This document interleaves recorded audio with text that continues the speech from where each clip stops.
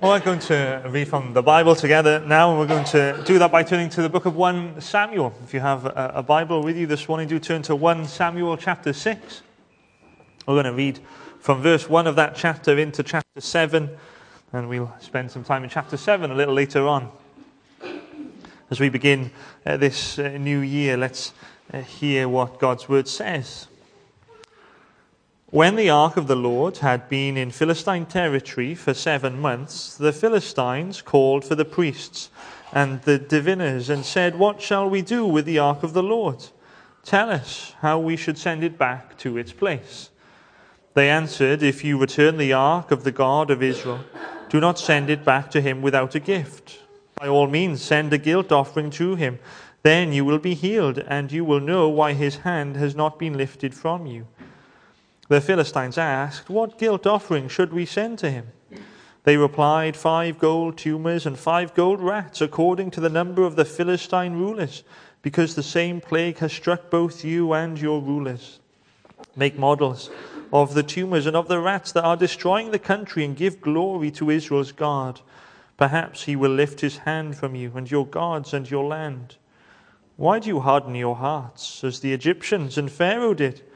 When Israel's God dealt harshly with them, did they not send the Israelites out so that they could go on their way?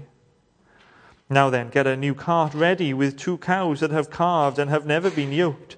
Hitch the cows to the cart, but take their calves away and pen them up.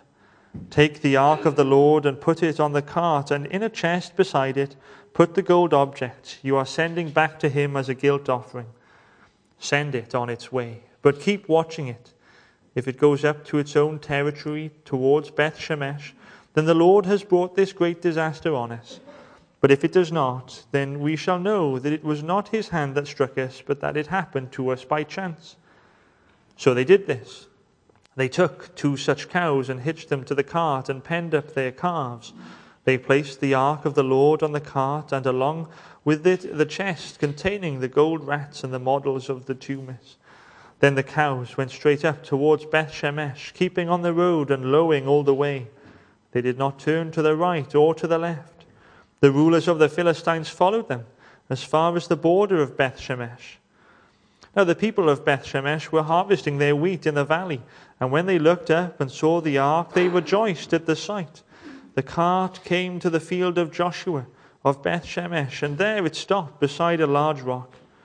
The people chopped up the wood of the cart and sacrificed the cows as a burnt offering to the Lord. The Levites took down the ark of the Lord, together with the chest containing the gold objects, and placed them on the large rock. On that day, the people of Beth Shemesh offered burnt offerings and made sacrifices to the Lord. The 5 rulers of the Philistines saw all this, and then returned that same day to Ekron. These are the gold tumors the Philistines sent as a guilt offering to the Lord, 1 each for Ashdod, Gaza, Ashkelon, Gath, and Ekron. And the number of the gold rats was according to the number of Philistine towns belonging to the 5 rulers, the fortified towns with their country villages. The large rock on which the Levites set the ark of the Lord is a witness to this day in the field of Joshua of Beth Shemesh. But God struck down some of the inhabitants of Beth Shemesh, putting 70 of them to death, because they looked into the ark of the Lord. The people mourned because of the heavy blow the Lord had dealt them. And the people of Beth Shemesh asked, "Who can stand in the presence of the Lord, this holy God? To whom will the ark go up from here?" Then they sent messengers to the people of Kiriath Jearim, saying, "The Philistines have returned the ark of the Lord. Come down and take it up to your town." So the men of Kiriath Jearim came and took up the ark of the Lord. They brought it to Abinadab's house on the hill and consecrated Eleazar his son to guard the ark of the Lord. The ark remained at Kiriath Jearim a long time, 20 years in all. Then all the people of Israel turned back to the Lord. So Samuel said to all the Israelites, "If you are returning to the Lord with all your hearts, then rid yourself of the foreign gods and the Ashtoreths, and commit yourself to the Lord and serve him only, and he will deliver you out of the hand of the Philistines." So the Israelites put away their Baals and Ashtoreths and served the Lord only. Then Samuel said, "Assemble all Israel at Mizpah, and I will intercede with the Lord for you." When they had assembled at Mizpah, they drew water and poured it out before the Lord. On that day they fasted, and there they confessed, "We have sinned against the Lord." Now Samuel was serving as leader of Israel at Mizpah. When the Philistines heard that Israel had assembled at Mizpah, the rulers of the Philistines came up to attack them. When the Israelites heard of it, they were afraid because of the Philistines. They said to Samuel, "Do not stop crying out to the Lord our God for us, that he may rescue us from the hand of the Philistines." Then Samuel took a suckling lamb and sacrificed it as a whole burnt offering to the Lord. He cried out to the Lord on Israel's behalf, and the Lord answered him. While Samuel was sacrificing the burnt offering, the Philistines drew near to engage Israel in battle. But that day the Lord thundered with loud thunder against the Philistines and threw them into such a panic that they were routed before the Israelites. The men of Israel rushed out of Mizpah and pursued the Philistines, slaughtering them along the way to a point below Beth-kar. Then Samuel took a stone and set it up between Mizpah and Shen. He named it Ebenezer, saying, "Thus far the Lord has helped us." So the Philistines were subdued, and they stopped invading Israel's territory. Throughout Samuel's lifetime, the hand of the Lord was against the Philistines. The towns from Ekron to Gath that the Philistines had captured from Israel were restored to Israel, and Israel delivered the neighboring territory from the hands of the Philistines. And there was peace between Israel and the Amorites. Samuel continued as Israel's leader all the days of his life. From year to year he went on a circuit from Bethel to Gilgal to Mizpah, judging Israel in all those places. But he always went back to Ramah, where his home was, and there he also held court for Israel. And he built an altar there to the Lord. Amen. We thank God for his words, and we return to it a little later and see what God has to say to us. Well, if you've got a Bible, please turn back with me to 1 Samuel chapter 7. And as we turn there, let's pray together. Father, thank you for the opportunity to be shaped by your words as we start a new year together. Please speak to us and help us to hear what you have to say to us as a church family this morning for our good and for your glory. In Jesus' name, amen. Well, a new year is upon us, and with it comes 366 days this year. So we've got that extra bonus day in February. That's 8,784 hours of potential, of opportunity. Who knows what's going to happen in this year ahead? Who's going to win that general election that we were told earlier this week is going to happen later this year? Are Wales going to make it to another European football championships? We can only hope, can't we? More seriously, will the fighting that's going on this morning in Gaza and in Ukraine, will that come to an end at some point this year? Who knows where we're going to be at the end of 2024? And the same can be said of our lives, can't it? There are unknowns that we know about and those that we don't. There are many possibilities in the year ahead of us, aren't there? Maybe you'll have a big decision to make at work, whether you move jobs or maybe you'll get a job. Maybe you will move house, or maybe you will be finishing one chapter at school and starting a new one, and you've got to choose what are you going to do next. Maybe you're facing difficulties and trials in your family life or because of your health. Maybe you know full well that some of these things or things like them are coming your way this year. And so as we enter this new year in different ways, depending on our circumstances, we can be full of anticipation or we can be full of nervousness, apprehension.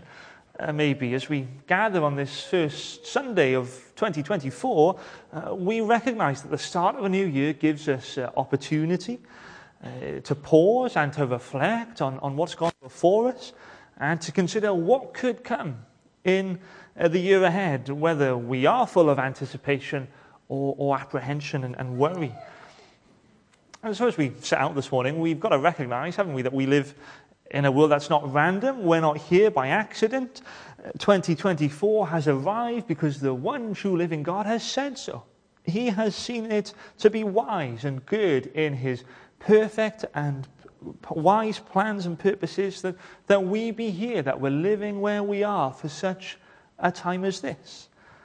God is sovereign and God is good. That has always been true. It was in 2023 and it will be true in 2024. And so this morning, brothers and sisters, I want us to find great encouragement as this new year lies before us in the words that we've read this morning in 1 Samuel and chapter 7 and verse 12. Those are words that you might know well, but even if you've never really considered them before, then on this first Sunday of a new year, I want us to see how precious they are for you individually, for your family, and for us as a church family here at Bethel. And that verse says this: Then Samuel took a stone and set it up between Mizpah and Shen. He named it Ebenezer, saying, Thus far the Lord has helped us. Thus far the Lord has helped us. Here's a great source of encouragement for you, Christian, this morning as we look out on this year to come. But maybe as you're listening to this morning, friend, you know in your heart of heart that you're not a Christian, you're not a follower of Jesus. You're beginning a new year without having your trust in him. And if that is you, then I trust that this morning you'll see that a new year without Jesus is hopeless, but with him it will be hopeful. And so then, let's firstly be encouraged from this verse by the fact that the Lord has helped us. The Lord has helped us. The Lord helps his people. And that's very clear in the context in which we find this verse in 1 Samuel this morning. We've always got to be careful never to rip a verse out of its context in which it's found, and the surrounding verses and the chapters here in 1 Samuel, they leave us in no doubt of this truth of the sovereign help of Almighty God. And we are in the setting of the ministry of a prophet called Samuel. You might know that he played an incredibly important role at a key point in the history of the people of God. Could make the case he's one of Israel's greatest figures, alongside those like Moses and David. And the first 3 chapters of 1 Samuel, they tell us of how out of a humanly impossible situation, God brought into the world and then called this Samuel to be the first prophet after a tragic period of Israel's history. It was known as the time of the judges, when there was no king in Israel and they all did what they saw fit. And Samuel was raised up in that context to serve as God's chosen instrument to establish the kingship of Israel. He anointed Israel's first king, Saul. He anointed Israel's second king, David. You can read from chapter 8 of 1 Samuel onwards about those things. But the number of chapters we find Samuel in, it's not all that many really in the context of the whole Bible. We don't know loads and loads about him. And yet the time that he served the Lord was a really pivotal one. And that's because we know from chapter 4 that in his early days as a prophet, the Philistine army, they defeated Israel in battle. Israel's enemy had beaten the people of God. And so the soldiers from Israel who survived, they went and they spoke to the elders of Israel and they asked if they could take the Ark of the Covenant into battle with them, because they thought that if they did that, maybe they'd win. They might get victory. They might be saved. So they had their way. They took this Ark of the Covenant into their camp. But the superstitious plan that they had, it didn't work. It failed. The Philistine army fought the Israelites. They defeated them. They caused every man to flee, we read, and 30,000 soldiers were lost. The Ark of God was captured. And you might be thinking, well, so what? Don't we all lose things? But this is of a really different magnitude. The Ark of the Covenant, it symbolized the presence of God with his people. It was where he more keenly made himself known to them. And the issue was this, that the elders of Israel, they had this magical view of the Ark of God. It was some kind of guarantee that God would come and be to them what they need when they needed it. And so they were relying on human techniques. They were relying on human schemes to save them. God was some kind of magic genie. And so when they lost the Ark, it symbolized that the Lord was not with them, which was so distressing that when the news of it came to Eli, the judge of Israel at the time, we read in chapter 4 that he falls backwards from his chair, breaks his neck, and dies. And so the next couple of chapters, they tell us about what happened to the Philistines while they kept the ark in their land. And so that's why we read chapter 6, to get some context of it. Was so terrible, they were knowing such affliction, they just wanted to send the ark back. They wanted to get rid of it. But what's so sad about all of this is that even though the Israelites had lost the ark, it was such a distressing thing, the nation of Israel was not ready, was not willing even, to come before the Lord in genuine, total repentance for what they had done, for the way they'd given him no thought at all. Verse 2 of chapter 7 tells us that it took 20 years before the people of Israel turned back to the Lord and seeks Samuel to restore their relationship with God. And so that's bringing us to chapter 7, where we're focusing in on this morning, where Samuel gathers all the people together at a town called Mizpah. And in verse 6 we're told that on that day they fasted and confessed, "We have sinned against the Lord." They confess their failings. They confess their shortcomings to the Lord. They acknowledge that they have sinned against him. They confess their collective unfaithfulness to the God who is always faithful. And as they are gathered at Mizpah, the Philistines hear about this. They hear that they're all assembled there, and they see it as an opportunity to go and attack the Israelites again. And when they hear of this coming attack, they panic, and they plead with Samuel in verse 8, "Do not stop crying out to the Lord our God for us, that he may rescue us from the hand of the Philistines." And so this time they are relying on the Lord to rescue them from the Philistines. They're not thinking superstitiously. This isn't a magical view of God this time. They really are relying on him. And so Samuel does what they request. He sacrifices a lamb to the Lord on behalf of the people. And as he did that, the Philistines close in to attack. But look at what we read in verse 9. He cried out to the Lord on Israel's behalf, and the Lord answered him. Verse 10, that day the Lord thundered with loud thunder against the Philistines and threw them into such a panic that they were routed before the Israelites. God heard the cries of his people through Samuel, and he delivers them. He comes to their rescue. And so it is, with all that in mind, we get to our text this morning that we're zoning in on.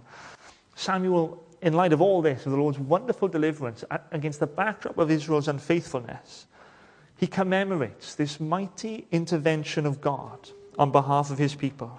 And so that's why we have verse 12. Samuel took a stone and set it up between Mizpah and Shen. He named it Ebenezer, saying, "Thus far the Lord has helped us." The result of that being so, the Philistines were subdued and they stopped invading Israel's territory. Throughout Samuel's lifetime, the hand of the Lord was against the Philistines. Samuel set up a stone. In the Hebrew language, that word Ebenezer means a stone of help. Eben meaning stone, Ezer meaning help.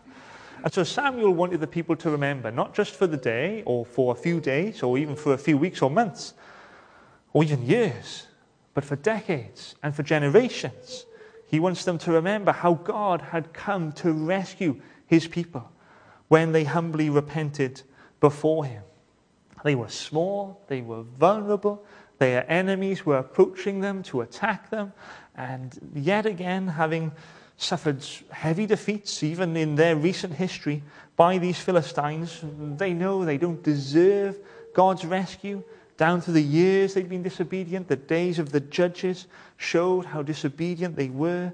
And even in that previous chapter of 1 Samuel, their chronic unfaithfulness was evident. It took them 20 years to come back to the Lord in repentance. They were unfaithful, but God was faithful, and he always is. In his graciousness, in his undeserved kindness to his covenant people, God keeps his promise. He kept, he upheld, he sustained his people.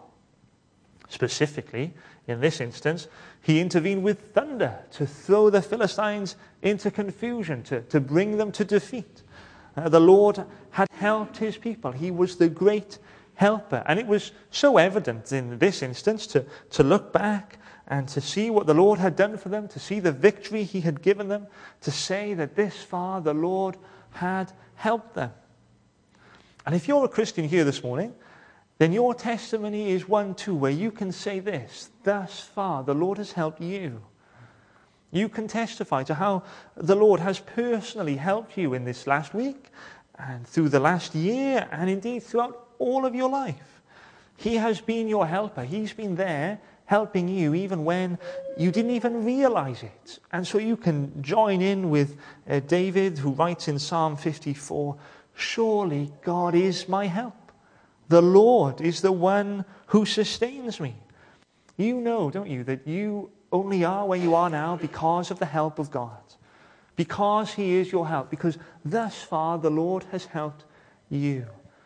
Through poverty or wealth or sickness or health, in joy, in trial, in perplexity, in prayer, in quietness, in temptation, wherever you've been, you know that this is true, don't you, Christian? That this far the Lord has helped you. Maybe you've known real times of trial or difficulties in the past. Maybe you're going through such sufferings and sorrows right now. And yet, in the face of it all, here you are this morning, enjoying a new day by the grace of God. And you know that he has brought you safe this far, and grace will lead you home. The Lord's helped us, hasn't he? We've known that personally in many ways. We've known that together too. The Lord has helped us. And it is wonderfully encouraging as we start out on a new year to remind ourselves of how the Lord has helped us. Maybe you could encourage someone later this morning over a cup of tea downstairs afterwards. You could share with someone how the Lord has helped you and how he has done that time and time again and proven his faithfulness to you. The Lord has helped us, and we can look back on how the Lord has kept us and has led us in our lives, how we can say with confidence and with thankfulness, yes, the Lord really has helped me. He has helped us. And so may God help us to do that this morning, to thank him, to keep on thanking him for that help, that he has helped us through our lives thus far and bringing us to this very point this morning at the start of a new year.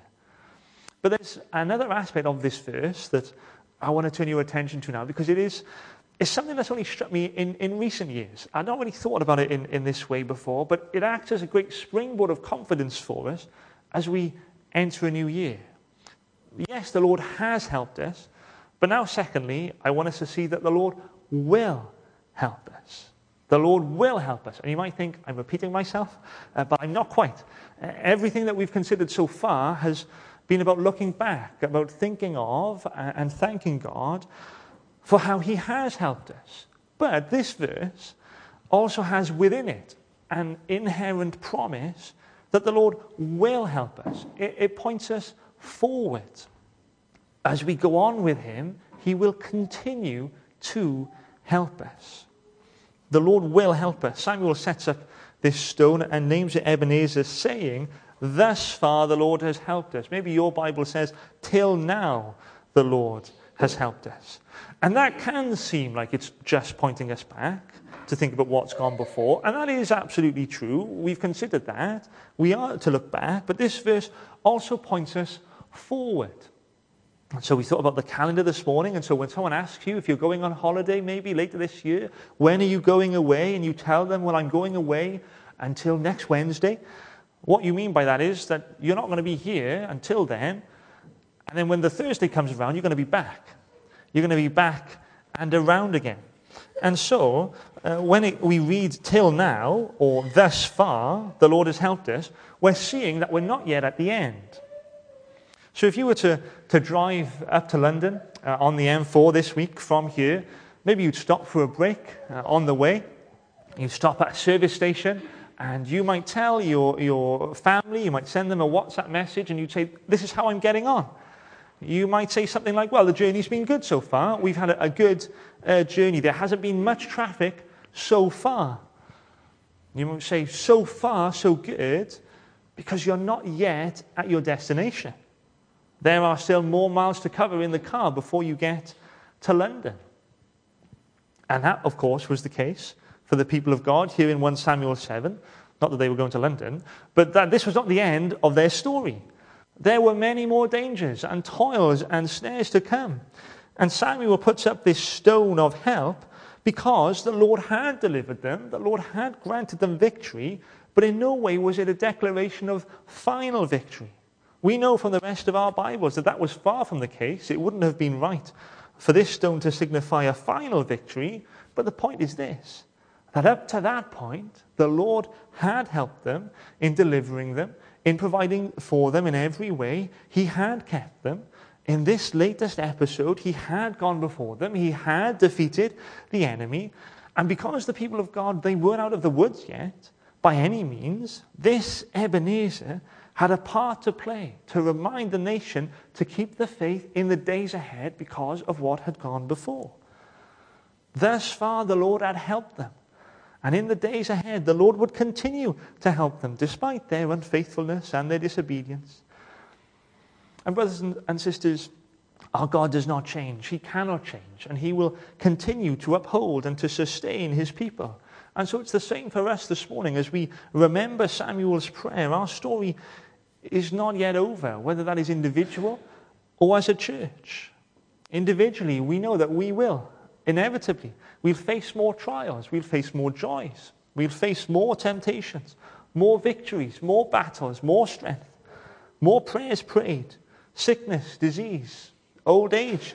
And then even when death comes, we will awake in the likeness of Jesus, face to face with him in the great eternal gathering of his people, in the glory of God, in the fullness of eternity, in the infinity of bliss. The Lord will help us through every single moment, and he will ultimately help us home. And so that is why Spurgeon encourages us with these words, "Oh, be of good courage, believer, and with grateful confidence, raise your Ebenezer." At the start of this new year, brothers and sisters, we can say that God has been our help, and he will be our help. And we know that our hearts are helpless, apart from the grace of God, aren't they? They're so helpless. You and I are so prone to wander, as we've sung this morning, and yet today we can realign our souls, we can refocus our minds and our hearts to set out this year walking more closely with the Lord. Because as we live our lives in 2024, we live confidently with the past behind us and the future in front of us, knowing who our God is and all he has proven himself to be. He is, as we've sung this morning, that fount of every blessing. He's the one whose steadfast love never ceases. It's new to us every day, every week of the year, as we read at the start of our service, because of his great love. We're not consumed, for his compassions never fail. They are new every morning. Great is your faithfulness. And of course, all of this is true for us who are Christians, not only because the Lord has shown himself good and faithful in those smaller and countless kindnesses and rescues, those that we know of and the many that we don't even realize have happened, but most supremely it's shown in the death of his own Son, the Lord Jesus Christ, for us, in that while we were yet sinners, Christ died for us. The prime example of his goodness, the chief evidence of his faithfulness, the mountaintop of his redeeming love is that Ebenezer that we call Calvary. It's at the cross where we find that blessed assurance that the Lord has helped us, the firm foundation that the Lord will help us. For it is at the cross where the Lord Jesus Christ gave up his life, his blood was shed to rescue people such as you and me who were off wandering like sheep without a shepherd. It's there. We look back to that point where the Lord has delivered us. We can point to the cross and say it is there that we have victory through faith in the Son of God who gave himself for us. It's there we have victory over sin and death and hell because of Jesus Christ. And so, because God has not spared his own Son but has given us up for us all, how will he not also, along with him, graciously give us all things, how much more will he now save us from the dangers to come? Whatever trial it is that you're facing, dear brother, sister, the reality is that if you belong to Jesus Christ, then he will surely bring you safely home. Nothing can separate you from the love of God that is in Christ Jesus our Lord. The God who has helped us until now, the one who has kept us thus far, will go on working in us and through us until his gracious purposes for us are complete in this life. A day is coming for each of us when life on this earth will be no more, unless the Lord Jesus returns before that. And when we reach that final resting place, we'll each raise our Ebenezer. We'll each testify how undeserving we sinners are to be in such a perfect place in all of the glory of God that it will be unto our magnificent Savior Jesus. And it will all be because why? Because he's helped us from beginning to end. We were lost and he's found us. We were weak and he strengthened us. We were vulnerable and he has kept us. We were ready to throw in the towel, but he helped us to keep going in the faith. And so it is because of this, because of his help, that any of us will make it safely home to heaven. We will be an eternal monument to the mercy of God, who graciously helps his people. Individually, the Lord has helped us. And we can be confident that he will help us. The Lord will help you, friend. This is very much true for us as individuals, but this is also true for us as a church. The Lord will go before us and help us this year as a church. And we know that he's helped us in the past. He has been good and faithful to you as a fellowship down through these last years and decades. This place has known much blessing. There have been difficult times like there is in every church. But there's also been many encouragements. And even in the last years, the Lord has helped you in calling me and my family back to this church that means so much to all of us. And we thank him for that.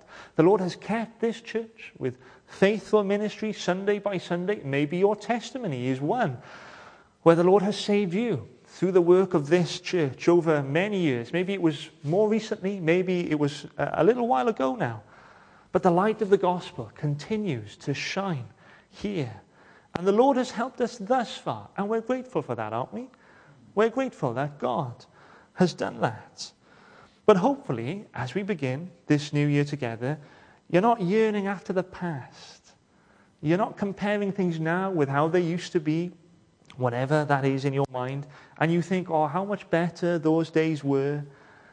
Hopefully, you are anticipating that the Lord will help us this year. We can do nothing of eternal good without his help, can we? And so hopefully you are full of expectancy because the Lord is not done with us yet. Now come back with me to the journey that we're taking to London, up the M4 in the car. And vital to our journey is our rear view mirror. Maybe you remember your driving lessons that you had, and however long ago that was. And you learn to drive and you need your mirrors either side and you need your rear view mirror. So much so that your driving instructor tells you that when you get in the car to sit your test, you might not even need to move your rear view mirror, but just play with it anyway and show the person doing the test that I know that this mirror is important. We need it, don't we, to see what's behind us, what cars are behind us. And so it is, this morning, I want us to take that illustration and take hold of it. We've got to be mindful of what's behind us. We need that rear view mirror. That's the ground we have covered, and if we hadn't covered that, we wouldn't be here now. But hopefully, you don't drive facing backwards. You drive facing forwards. You need that rear view mirror. It's so important. But we don't drive facing behind. We drive facing ahead. And what I'm trying to say is that, yes, thus far the Lord has helped us. But there's more distance to travel. There is more ground to break. There are people who have not yet heard about Jesus in this town, and they're waiting for us to tell them about him. There are people who this year he will lead to us. He will lead us personally to them, that we might tell them about Jesus. There are those that he's working in, those that he's preparing to hear the gospel. And we must be obedient to the commission of Jesus to go and to make him known in those places that he's put us. In school, in the office, at the school gate, in the street or in the cul-de-sac where you live, with the neighbors that he's put around you. And it is as we go in the strength of the Lord who will help us, that he will build his church in this place, and the gates of hell will not prevail against it. And so I wonder, brothers and sisters, is that how you look forward to this new year? Are you full of anticipation about what the Lord could do among us, working in us and through us for his glory? Or have you settled maybe for the way things are in your mind? You're a bit downbeat, you're a bit despairing. Or are you prayerfully excited? Are you prayerfully expectant at what this year could hold for us? And you might be thinking, well, here's the new pastor, full of enthusiasm. What else would you expect in the early days? Just give it a bit of time and it'll wear off. Naivety of youth. And maybe you think, well, brothers and sisters, you might be right. I'm not loaded with decades of experience, and I'm probably naive about some things. And I do need to learn many things as time goes by. But one thing I do know, the Lord will help us. The Lord will help us. He who made heavens and earth will help us. He who gave his one and only Son will help us. He who set his love upon us from before the dawn of time will help us. He who's redeemed us out of darkness into light, he'll help us.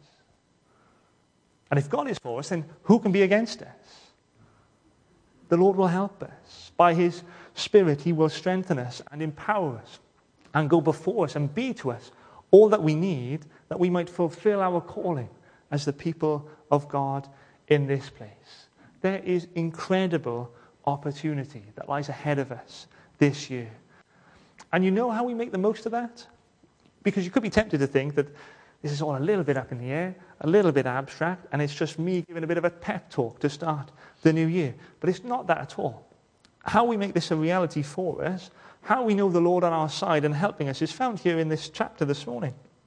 In 1 Samuel 7, verse 2, we read this. Then all of the people of Israel turned back to the Lord. The people turned back to the Lord. And Bethel, as we conclude this morning, and as we look to the year ahead, we must make it a priority to turn back to the Lord.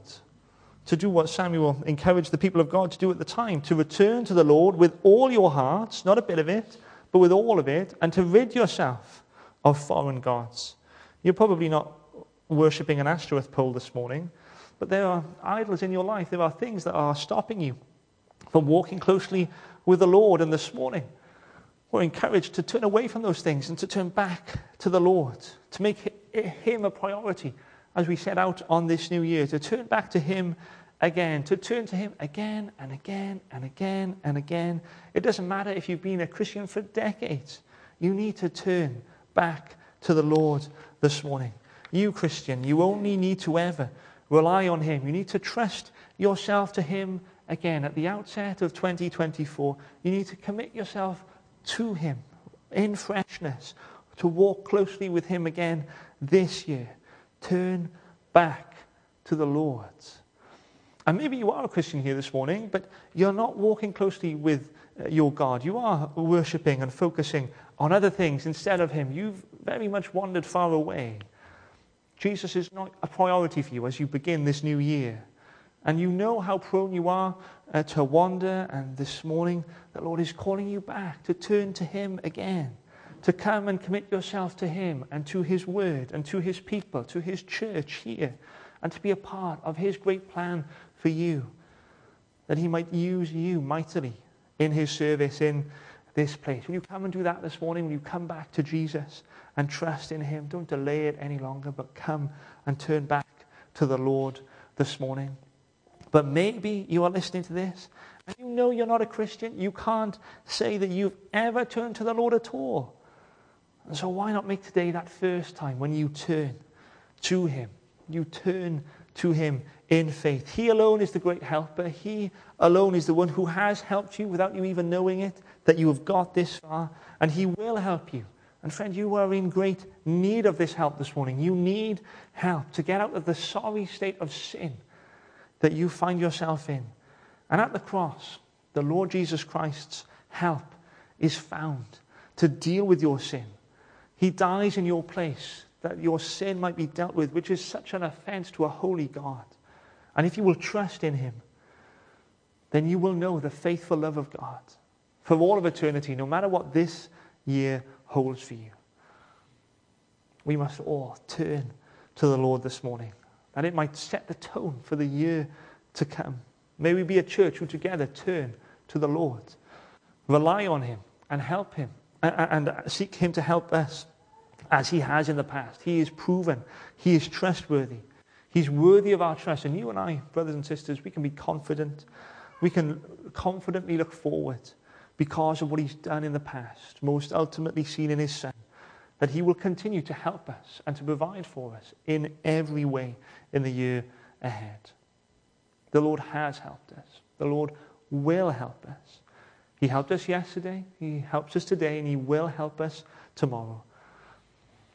I wonder, brothers and sisters, will you make this verse your own and seek the help of the Lord in all that you do this year, because thus far the Lord has helped us. Let's pray. Heavenly Father, we thank you that you never leave us nor forsake us, and that you never change. And we praise you that you have helped us in the past, and you will help us in the future. Thank you that you have proven that most of all in the giving of your Son, the Lord Jesus. Thank you that you have helped deal with the greatest problem of our sin at the cross, and we pray that you would enable us by your Spirit to look to you each day, to turn to you and to rely on you for all that we need as individuals and as a church together in the year to come. Please would you be merciful to us, Lord, this morning, and would you help us to trust in you, that we might rely upon you, the Lord who always helps. In Jesus' name, amen.